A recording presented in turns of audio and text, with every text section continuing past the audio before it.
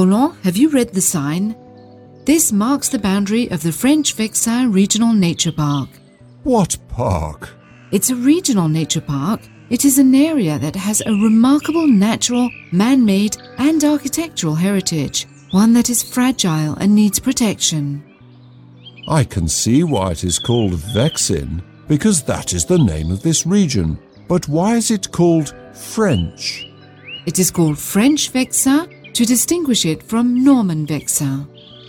In addition to the historical separation of Île-de-France and Normandy, it is also a geographical area, a huge chalk upland surrounded by streams.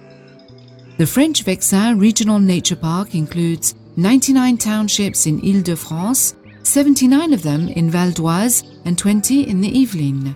About 100,000 people live in the French Vexin RNP. Tell me about the Regional Nature Park.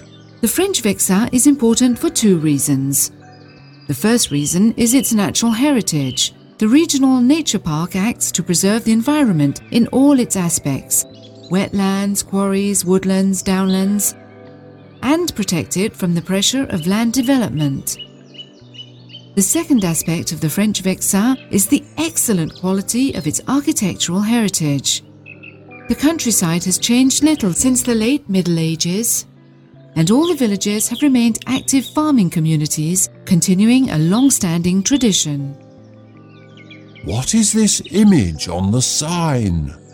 It is the logo of the Regional Nature Park. All nature park logos have the same green oval with a star inside. Each park then adds its own symbols. The waving corn stands for the farming of the French Vexin area, and the cross represents its modest rural heritage from the 11th, 12th and 13th centuries. Still lots more to discover. Yes, Roland. Watch out, Roland. There is a pedestrian crossing here. We ride on to the church and stop there for listening point number 18.